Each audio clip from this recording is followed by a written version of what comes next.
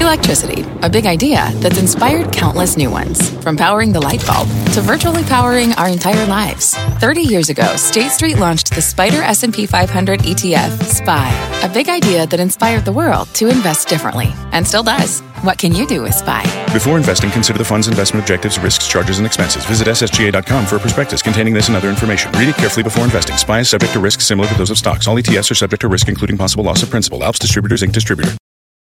Homes.com knows that when it comes to home shopping, it's never just about the house or condo. It's about the home. And what makes a home is more than just the house or property.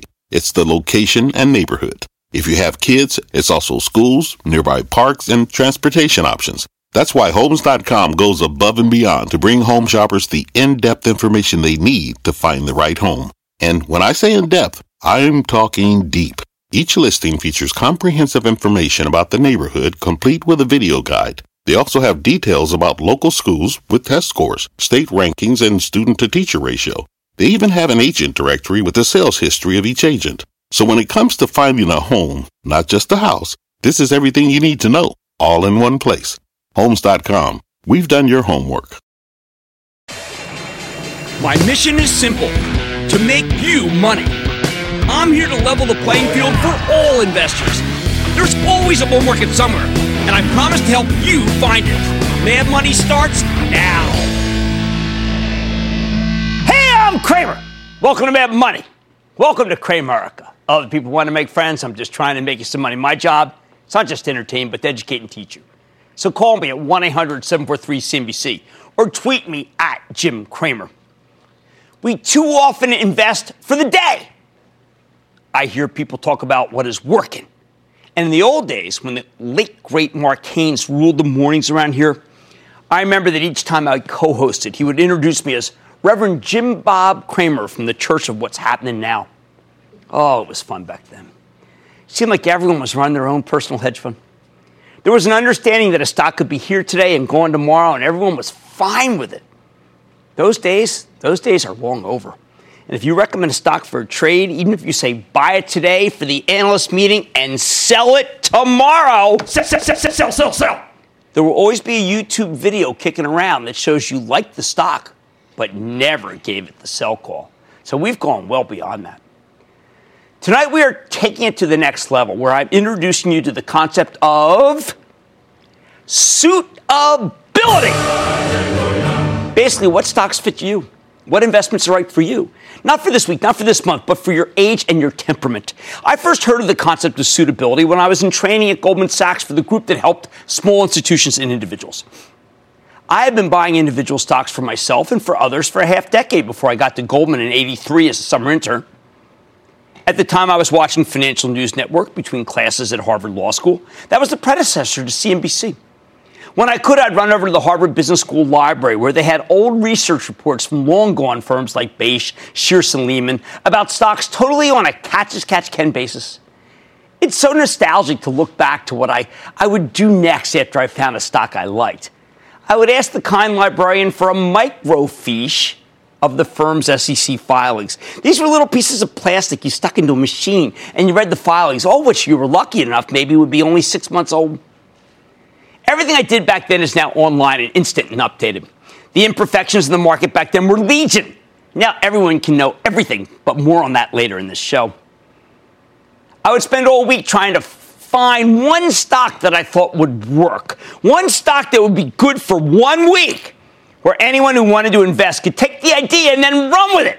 And then I would take my answering machine and give you a 20-second wrap on that stock. Answering machines, can you imagine? Some companies used to make them with all those jobs wiped out by your cell phone, right? Answering machines. Same with answering services, for that matter. Talk about jobs that aren't coming back no matter who's the president. Anyway, I would say, hi, this is Jim. I'm not here right now, but I like both the chart and the recent numbers from People Express, a long-since bankrupt airline that I used to jet down to New York for job interviews. My best one? A recommendation for Monolithic Memories, a smoke show of a company with a red-hot stock that was run by Zeev Druria, who 2 decades later helped save Tesla back when that car maker was struggling. Yeah, Druria, in 2007, 2008. He was the last CEO before Elon Musk. Anyway, Monolithic shot up like a rocket that weekend. Ultimately, it ended up with a big bid from Advanced Micro Devices. That was far down the road. It was the best Kramer's Not at Home call his machine hit I ever had. And believe it or not, Jim is not home became a rallying cry for lots of people who were calling me back then, hoping I wasn't home so they could get the tip without having to deal with me. Not long after I got a job at Goldman Sachs, one of the officers at the firm called me and got the machine with its recommendation. He told me to call him as soon as possible. I did, and he asked me if I knew what suitability was. I had no idea. Suitability. I mean, how's my suit fit? I didn't even have a suit. So he introduced me to the concept. He asked me, did I ever consider that many people who called me and got my answering machine might not be ready for the stock of the hottest semiconductor company in the land, and that I was recommending it to them one-on-one without any sense of whether it was right for them? I said that I always thought that stocks were pretty much a caveat emptor situation.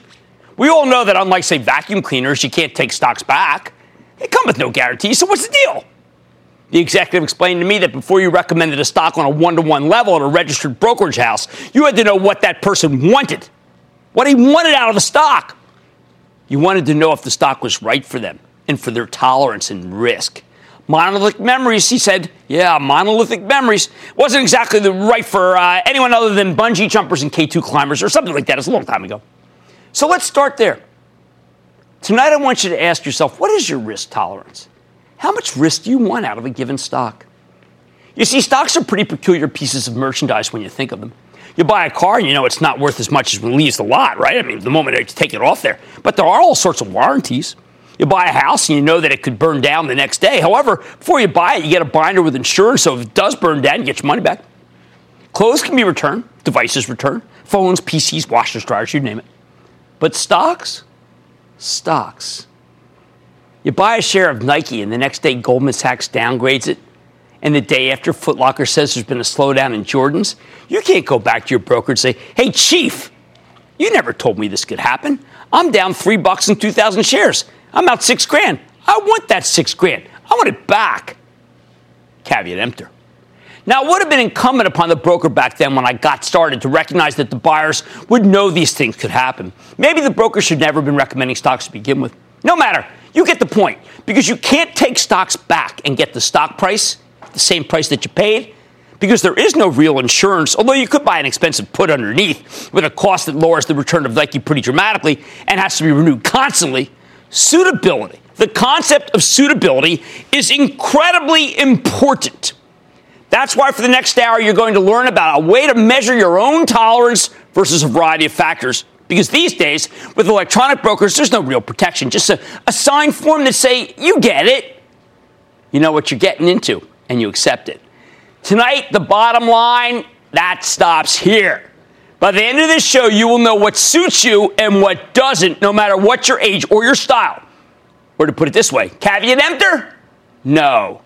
Just buy or be a little more aware of what you might be committing your hard-earned dollars to when you pull the trigger on a buy. Buy! Anne-Marie in New York. Anne-Marie! Hey, Jim. Thanks for taking my call. Of course.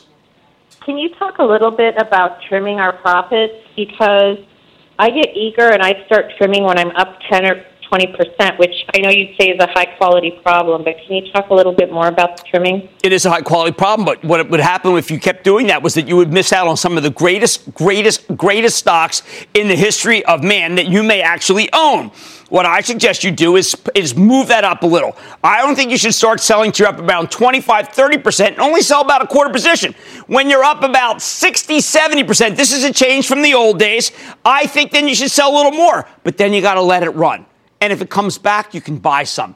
I just don't want you to lose a great opportunity unless the story changes. And then it's sell immediately. Lito in Texas. Lito. Hey, Jim. How are you doing? I am good. How about you? My question is, as a recent early retiree and one who is anticipating, a possible market correction in the near future. Okay. Should I allocate a stock index fund now from a stable income fund, or should I wait until after the market has corrected? No, I mean, if you're in retirement stage, I still want you to own equities, but I don't want you to have as much equity exposure.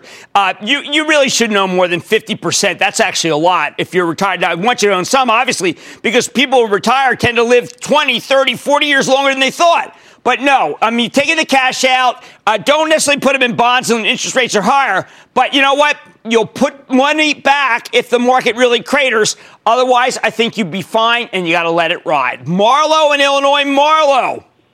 Jim, you talk about index funds. Can you please tell us the difference between index funds and ETFs and maybe give us a couple of examples? Well, there's not much there. It's different. What I want you to do, I always default to what Warren Buffett says. Warren Buffett says you should buy the Vanguard Index Fund. It's the lowest cost fund. Vanguard's very easy to get to. I just want to go with Warren Buffett, the greatest investor. Why? Well, Warren Buffett, what am I going to do? Argue with him?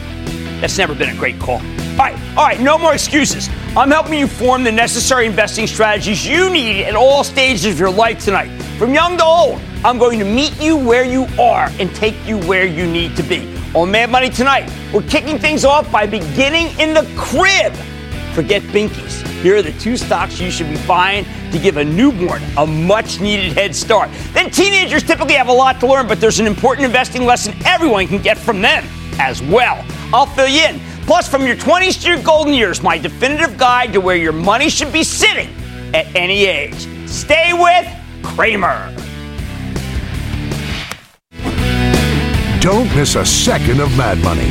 Follow @Jim Cramer on Twitter. Have a question? Tweet Cramer. #MadTweets. Send Jim an email to madmoney@cnbc.com or give us a call at 1-800-743-CNBC. Miss something? Head to madmoney.cnbc.com. Take your business further with the smart and flexible American Express Business Gold Card. You can earn 4 times points on your top 2 eligible spending categories every month, like transit, U.S. restaurants, and gas stations. That's the powerful backing of American Express. 4 times points on up to $150,000 in purchases per year. Terms apply. Learn more at americanexpress.com/business gold card. Fact. Running a business is not getting easier on your wallet. With higher expenses on materials, employees, distribution, and borrowing, everything costs more. Also a fact. Smart businesses are reducing costs and headaches by graduating to NetSuite by Oracle. NetSuite is the #1 cloud financial system, bringing accounting, financial management, inventory, and HR into one platform and one source of truth. With NetSuite, you reduce IT costs because NetSuite lives in the cloud with no hardware required, accessed from anywhere. You can cut the cost of maintaining multiple systems because you've got one unified business management suite. You improve efficiency by bringing all your major business processes into one platform, slashing manual tasks and errors. Over 37,000 companies have already made the move. See how you'll profit with NetSuite, and then you can think of all the ways you could be spending the money you save. Company retreat in Malibu, anyone? By popular demand, NetSuite is offering a one-of-a-kind flexible financing program for a few more weeks. Head to netsuite.com to start saving.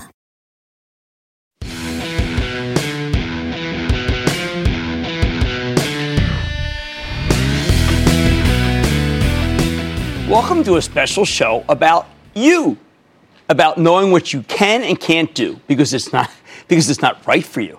Welcome to a special show about suitability.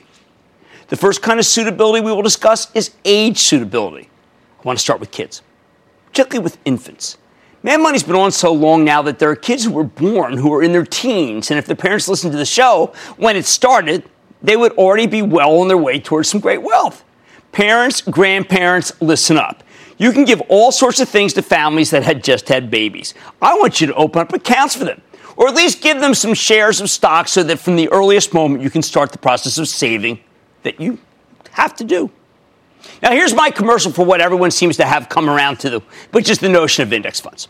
We have come through a period where almost all stocks pretty much traded together, and we have seen so many managers been let go or fired because they can't beat the market. So you can take a couple of $100 and buy some shares in an index fund. I'm partial to the Standard & Poor's 500 because those 500 stocks represent the bedrock of the country's publicly traded companies. As a companion, I like any sort of total return fund that has an even broader array of stocks. A mix of both is a very good start. People ask me these all the time. Total return and S&P 500. Your broker or the brokerage site you use might have some fund that is a higher growth, a junior growth fund. That can be a nice augmentation because you are buying for an infant who has his or her whole life ahead of them. These kinds of funds can really compound over time, meaning that if you let it run, the money can build upon itself. Now, you might be saying, why am I watching a show about stocks if all this guy is doing is talking about index funds? I can come in here every night and talk about them, but it wouldn't make for a very interesting show. More important, though, is the kind of investing I am talking about. The comparison we hear about index funds is to actively managed funds. This show is geared to people who are interested in their money and want to be more involved to make it grow, or are curious and want to learn about stocks. I believe that you can build a portfolio yourself that can do better than most managers and funds. But I am perfectly sanguine about the notion that they can coexist. I just wish the proselytizers of index funds weren't such fundamentalists about how bad everything else is. Their lack of flexibility is so stunning. Yet I've had a career of picking stocks better than the market, and I saw so many investors when I worked at Goldman Sachs who would never settle for average and didn't. So I say, let's give both a try. What's a good stock for a kid just born? I think you should pick two. One with a dividend where you can reinvest the dividend and get the power of compounding going for you, meaning that each year dividend might be increased and you may be able to buy more stock with that dividend. We often hear the term dividend aristocrats. Companies that have long histories, specifically more than 25 years of increasing dividends. I like that. Which ones come to mind that we have liked historically on the show? Well, let's start with 3M and there's Procter & Gamble, Kimberly-Clark, PepsiCo. Any one of them would be great stocks to buy a share of. Then we want something with a little more juice. Okay, I think of FANG when I suggest these. That's Facebook, Amazon, Netflix, and Alphabet, formerly known as Google, hence the G. Why these? I think that Facebook has the ultimate mode about it. It's a rapidly growing site where you provide the content and they provide the ads. It's a brilliant company, deep bench. Amazon? There's a $4 trillion market for retail goods in the world, and Amazon only has a small fraction of it. Netflix? This is a company that wants so much to dominate entertainment with a management that intuitively recognizes what you want when you want it. Game changer. Why do I still like this Alphabet? I mean, isn't that played out? No. It's because it dominates search, which happens to be just the moment you want to buy something, so the advertisers love it. There's a balance sheet of beauty and a whole passel of people working to invent something new to supplant or complement search. Oh, and Waymo may be the ultimate in autonomous driving vehicles. These are just examples. They're about growth. I know that it seems rather commercial to do what I want done here, but I also think that given how poor income growth has been for so many people in this country, it is important to try to augment the other side of the ledger, the savings side. There's no time like the present. One other thought I like. You know, I believe that gold and silver are terrific insurance components to any portfolio. We'll discuss this concept more later in this show. But a highly unusual yet totally blessed by me idea is to buy gold or silver coins for people, or pieces of gold or silver, the actual. I bought slivers of silver for my kids from a dealer and pretty much forgotten about them. They may or may not increase. They are the polar opposites of growth or income stocks. They don't throw off money. They don't do anything. But in crazy times where inflation could come roaring back, there's nothing that holds up in value under that scenario better than mansions, masterpiece art, and precious metals. One caveat. If you do this, remember to put the gold or silver in a safe place. And that does not mean putting it under the mattress or a hole in the ground. A safety deposit box is more my style. Plenty more Mad Money ahead, including more about the most valuable asset in the stock market. Time! The action you need to take today to set yourself or your kids up for financial success. Then they've been the source of some of my greatest investing ideas of all time. You probably got the same resource, but are you paying attention? I'll clue you in. And unfortunately, I don't look anything like how I did in my 20s today. Your money should change with age, too. I'll explain how. So stay with Cramer. What's better than Mad Money? How about more Mad Money? Follow Mad Money on Facebook, Twitter, and Instagram to go one-on-one with Cramer. Reaction.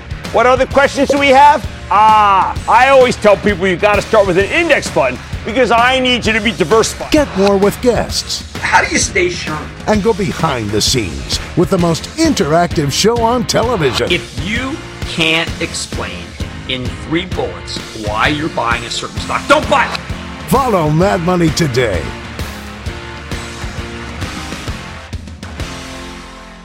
You seek the key, but first, you must learn the ways of precision, craft, and performance with Acura's all-electric ZDX. With a premium Bang & Olufsen sound system up to a 313-mile range and a Type S variant with an estimated 500 horsepower, the ZDX is their most powerful SUV yet.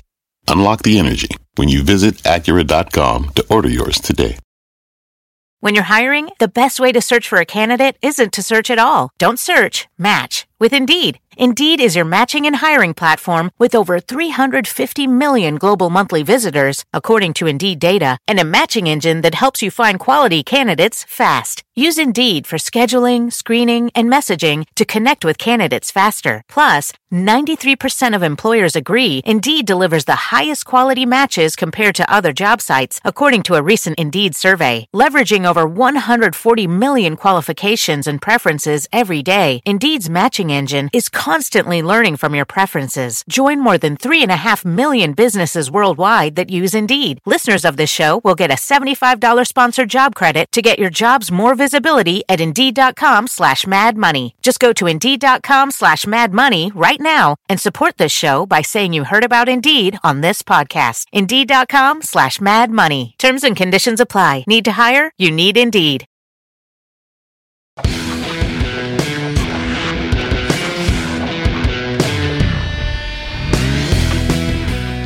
We're going over knowing thyself, how to pick stocks knowing they are right for you.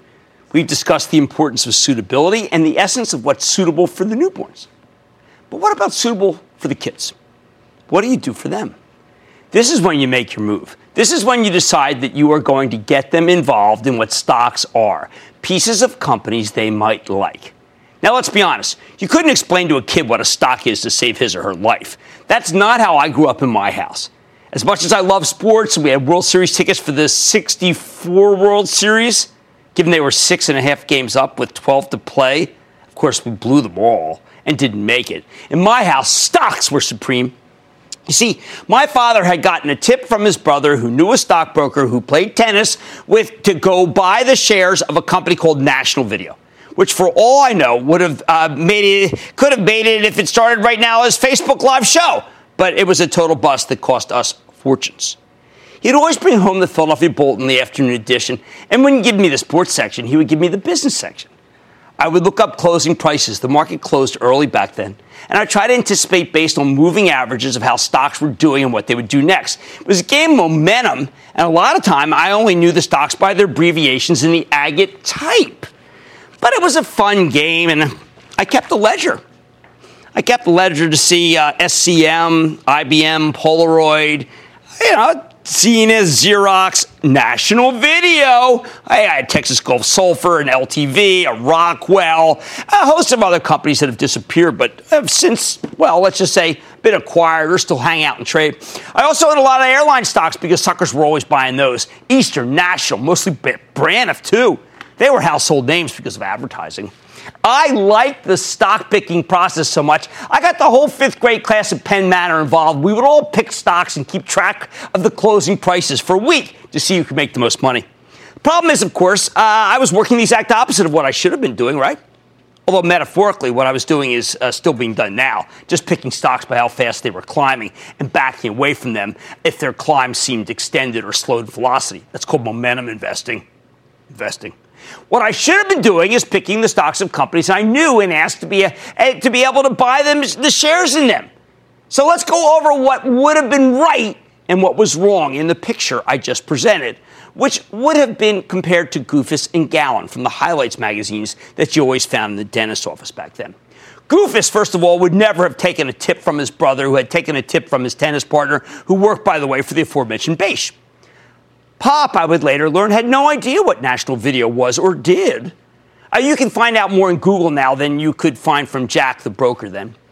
National Video made picture tubes In the old days, when you had a problem with your television, it was usually because the tube inside had blown. The technology left National Video behind, and it went bankrupt, and it closed its doors about 5 years after Pop bought it. But it had been going straight down since about 5 days after Pop first purchased the stock. He averaged down too many times to tell, but I know there was many a silent meal because of that day's decline in National Video's stock. There were a host of stocks to have chosen from back then in the 1960s. Most weren't that good, according to the averages, but there were dividends to be had. And in retrospect, what we needed more than anything else was income. Me, the idea of picking stocks simply because they were going up was antithetical to the idea of buying stocks in companies and was more suited to dart throwing. At least I bought the hot ones when, in retrospect, made sense because many were defense contractors, and we were just beginning Lyndon Johnson's build-up for the Vietnam War efforts. It was a lot of fun. But in retrospect, you know what? I learned the most about stocks from 2 3M board games, Acquire, and a fabulous game called Stocks and Bonds. My father sold games for 3M back then, and Acquire was all about mergers and acquisitions, and Stocks and Bonds was a fantastic game about accumulating wealth through risky or conservative stocks. These days, we have whole fantasy leagues of stocks, but little taught you more than the board game, and it could hold up till this day. Now, let's go back in time and think about what I could have done. First, when you were a boy or a girl, you play with toys. It would have been such a natural to have bought shares in Mattel or Hasbro if you looked at some of the financials. Now, I'm not asking the kids to know what it means to own shares in a company in terms of price to earnings or even earnings. But I am simply saying that it is a way to teach kids that a company can be owned by the public and you can own a share in a company. Hey, they know toys. I bet you they'd pick Hasbro over Mattel. Of course, the irony should not be lost on my family. Can you imagine if my father had bought shares in 3M for me rather than National Video? I mean, 3M is what we call a dividend aristocrat. A company has increased its dividend for more than 25 years. That's quite a statement. If we had just looked at the spine. Speaking of dividend aristocrats, we had a box of Cheerios on our breakfast table every day of our lives. We could have bought General Mills. What a fantastic stock that would have been. And then there's the really easy ones. Who didn't want to go to Disney World? It's that factor, and not how many people cut ESPN off in the end. That's what matters. It's the intellectual property, the library. The library alone should make you want to own shares in the company. But the theme park, I mean, come on. Let's not outthink this game. I don't know about you, but Johnson & Johnson's Band-Aids and shampoo were staples in our house. I knew as well as I knew to wipe my nose with Kleenex. These are things that aren't even taught. They are embossed. They are imprinted. Finally, there's fast food. I know that McDonald's today may not seem like something you would necessarily want to invest in because of the quality of the food, but the CEO is committed to making the company more natural and organic over time. Let's face it, the whole food chain would be upended if this giant were to just switch its policies in a day. A burger would cost a fortune, and McDonald's would have to crater its earnings for years. So buy a name brand, something they can see and hear and touch or even like. Put it away. Stock won't always work out. But think of what you liked when you were little or what your parents liked when they were little. Look, if it trades, you more than likely have a winner. So the bottom line, if you want to get your kids into investing, buy a brand name, not this year's version of National Video. Something they can see and hear and touch and even like. Yeah, just own it. The stock won't always work, but think of what you liked when you were little. And remember that you may have a long-term winner on your hands. Let's go to Judy in Texas. Judy. Hi, Jim. How are you? I am good. How about you, Judy?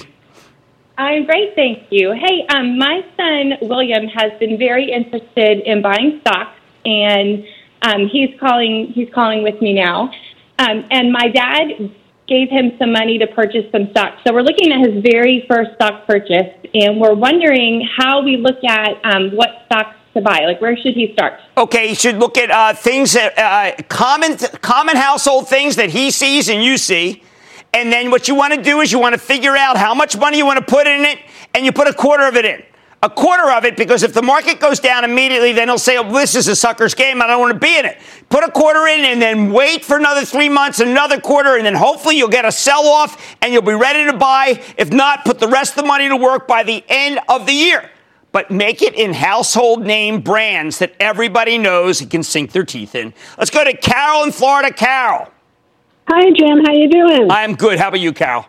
Good, good. I read and enjoyed Confessions of a Street Addict. Oh, thank you. And I want to give kudos to your hero, Mrs. Kramer. Yeah, she knew how to trade better than anybody else in the world.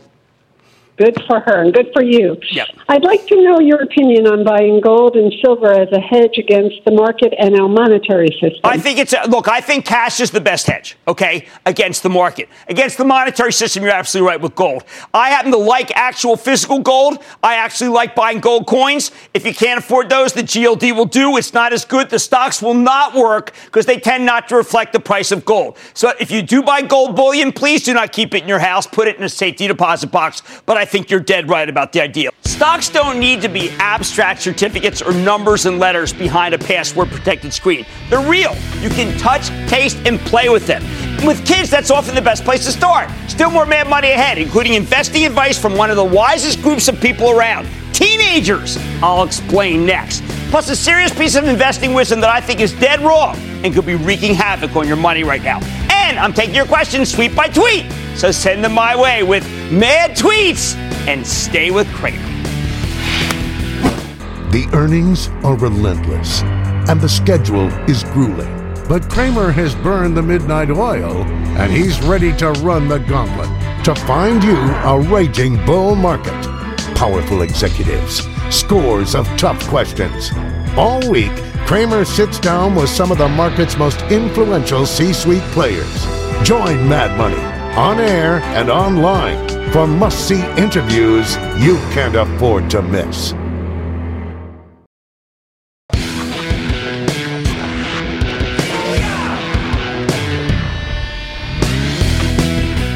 We all know that teenagers are incorrigible.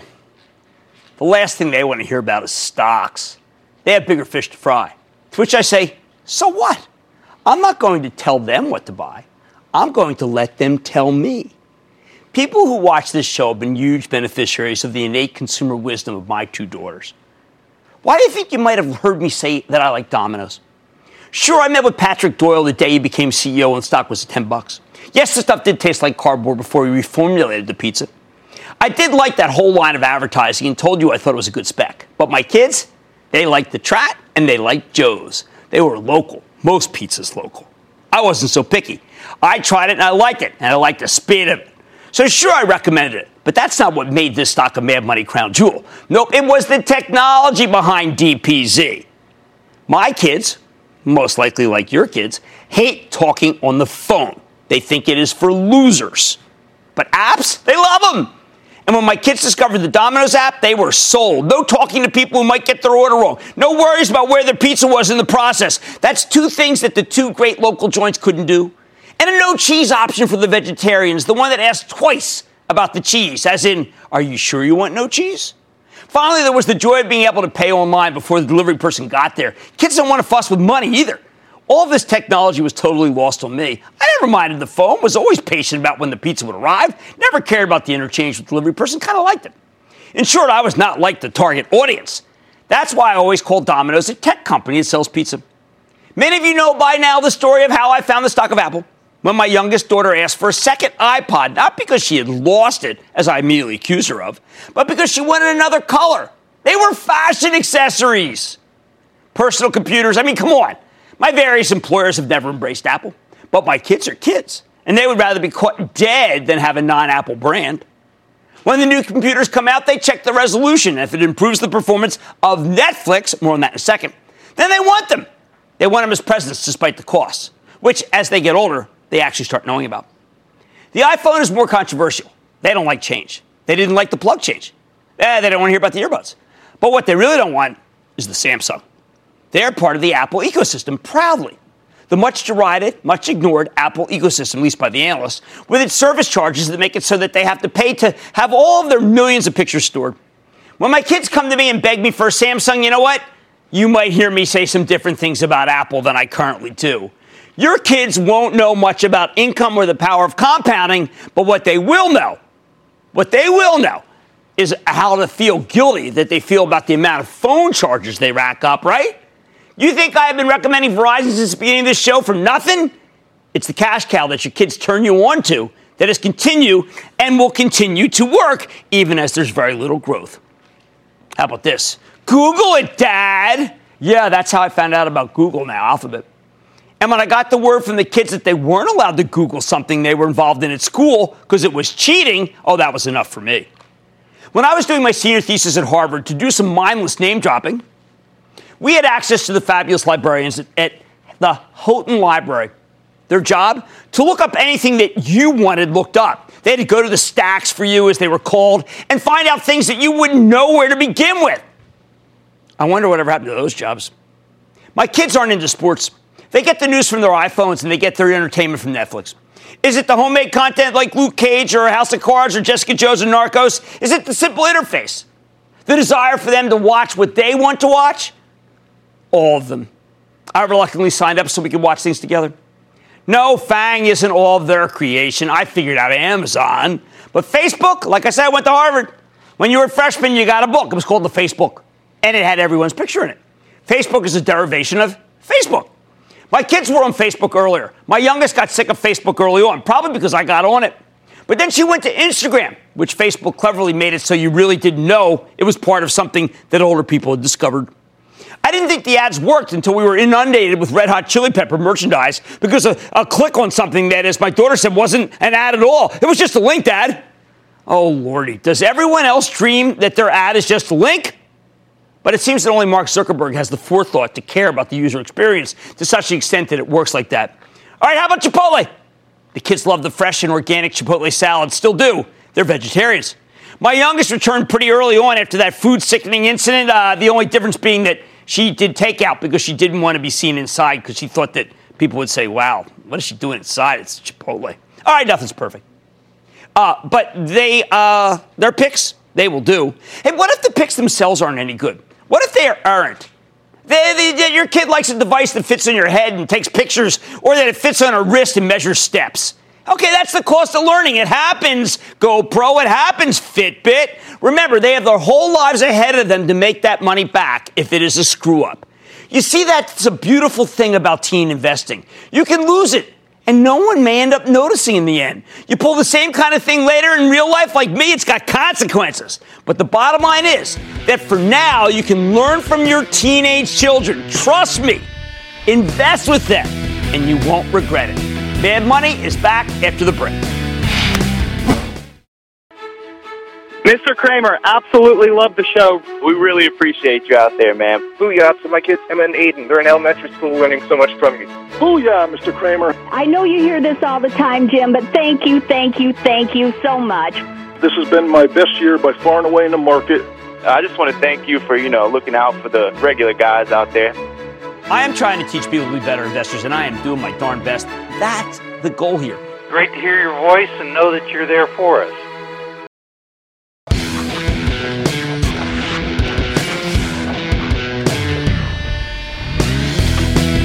So how about the rest of our lives? What are we thinking about suitability then? Sadly, from here on in, things get less and less suitable. Not initially. When you're in college, I don't expect you to put any money away at all. College costs too much. When I used to do my college tours, I tried to get people to buy a share or two of a stock. But college saps the living daylights out of you in so many financial ways. I now regard it as a total hardship to even contemplate savings. But once you are out in the real world, it's imperative that you save, preferably through a 401k plan, at work, or a self-directed IRA. I always prefer the latter because you can pick stocks, not just pick from options that your company forces down your throat. That your company gives you and you have to pay a fee. That's for another show. This is where you have to begin the mix, though, of index funds and individual stocks. There's too much risk in individual stocks to just put together a portfolio of them of your own choosing. So at a minimum, I am demanding that you put your first $10,000 beyond what you have from your first 20 years into an index fund, the S&P 500 being my favorite, as I mentioned before. Now, I know that some will argue with that. I see them arguing on Twitter. I don't care. I know the truth. The possibility of one really bad stock hurting your nest egg even as early as in your 20s is simply too risky for this guy. With an index fund, no one stock or even sector can do that to you. But with the rest of your money, I do like stocks, and I want you to be diversified. It's why we play Am I Diversified here when we can, where I try to explain what diversification is in a breezy way. It's why we created a club, the ActionAlertsPlus.com club at the street, to show you how to invest, the ones that involve my charitable trust. I say involves because the trust is only allowed to invest alongside club members when I haven't mentioned the stock. The restrictions are that great, yes, to protect you. But I can tell you that if you want in-depth work on the stocks we talk about on this show and almost daily updates about a lot of them with a once-a-week update of all of them, well, then ActionAlertsPlus.com, the thing I created, it's a way to go. I set it up because I always talk about buying homework. I tell you that you need to buy a stock, but then you have to keep up with it. Remember back to earlier in the show when I discussed how hard it was to do the homework? Those trips to the Harvard Business School library to study month-old research and microfiche? Now it's so easy that I have had to scrap one of my earliest tenets when I started TheStreet.com in the 90s. You no longer need to spend a couple of hours a week studying your stocks. You need to read the conference calls. You can Google articles galore. So many that you'll get sick of the process very quickly. You can have articles and research pushed to you along with charts that I would have only dreamt of at one point in my career. Or you can read what we write at ActionAlertsPlus.com if you own one of those stocks. Whatever makes you most comfortable to be able to take charge of your money. That's what I want. Confident, not overconfident. Remember, I want you to be a good manager of your money or a good client. I don't even have a preference. It's at this stage that it's important to know thyself, not myself, but thyself in terms of risk. Until you get to this age, I want you to take all the risks you can, whether you like it or not. In other words, I would like to think I have more knowledge of what you can tolerate than you do. But when you get to your 20s, all I can do is ask you to think about what you will do in a sell-off. Will you buy more? Or will you cut and run? Do you have the wherewithal to take a decline and buy more? Or does it sicken you and you wish you had no exposure? Can you accept that stocks go down? Not a silly question given how they've gone up over time, but at periodic swoons. These are crucial questions that only you can answer. I would like you to take more risk in more individual stocks that have growth characteristics once you have put away that $10,000. That's my preference. But I would hate to see you commit more than 20% of your money, your mad money, to individual stocks. That would not be my preference. As you get older, I want you to capture more income by owning more stocks that pay dividends, perhaps add a fund that boasts of higher dividends than the S&P 500. But don't be too quick to do so. In fact, I would not advise you to do that until your 30s. Only in your 40s do I want to introduce bonds to your portfolio. By this time, you should have been able to put enough away that bonds, even lower earning bonds, will protect some of your invested capital. Now, in the old days, it would have been heresy to suggest that you don't start investing in fixed income by your 30s, let alone your 40s. The problem with that is twofold. Life expectancy. Many people are outrunning their fortunes, and then the lack of good fixed income alternatives that don't entail a ton of risk. That's why I favor higher yielding stocks to most bonds. Although I recognize as you age, most bonds do have that non-caveat emptor provision. You can and do get your money back. As you enter your 60s, it's easy to see how you can put up to 50% of your money into bonds and take bonds up 10% more each decade, as I mentioned earlier to a caller. But that brings us back to the notion of suitability. If you can't handle the risk, if you think the stock market is simply not as legitimate an asset class as it once was, because it's prone to such deep valleys, or what in retrospect look like overblown threats, or flash crashes for that matter, then I think you have to decide yourself if cashing out or taking stocks to minimal levels is right for you. The bottom line, it's your life, not mine. So get comfortable with what you can live with. But risk, at least until your middle years, should remain a friend. Stay with Cramer. Jim Cramer, you're one of my heroes. I look forward to your show every weeknight. Thank you so much for helping beginning investors like me. When you talk about the market, I just believe that you're spot on. Oh, I love it. Thank you so much. Every night we watch you, I have learned and earned.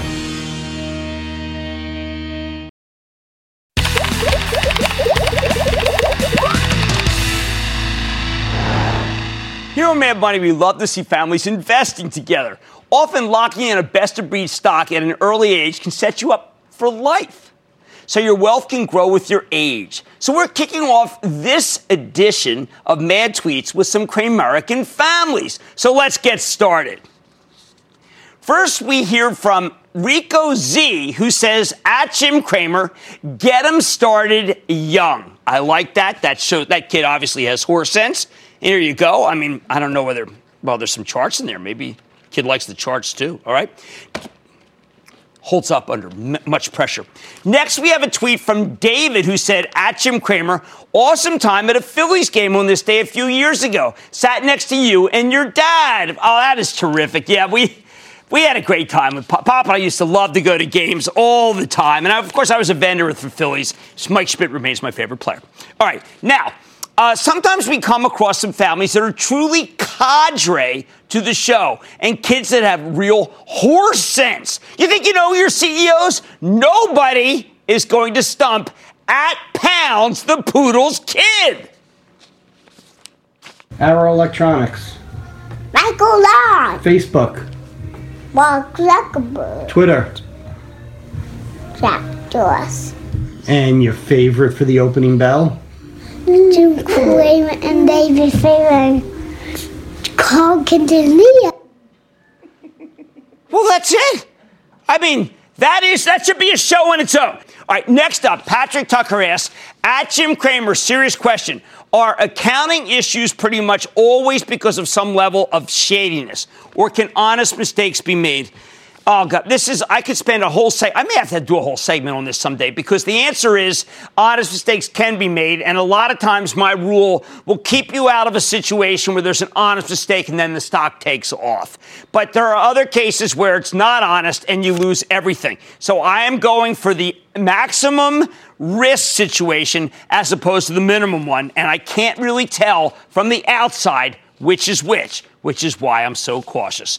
Now a tweet from Adio Samuels, who wrote, at Jim Cramer, my brother's 26 with no 401k offered his job. Should he open a Roth or traditional IRA to get his retirement savings going? Just talk to his tax accountant. I prefer the Roth.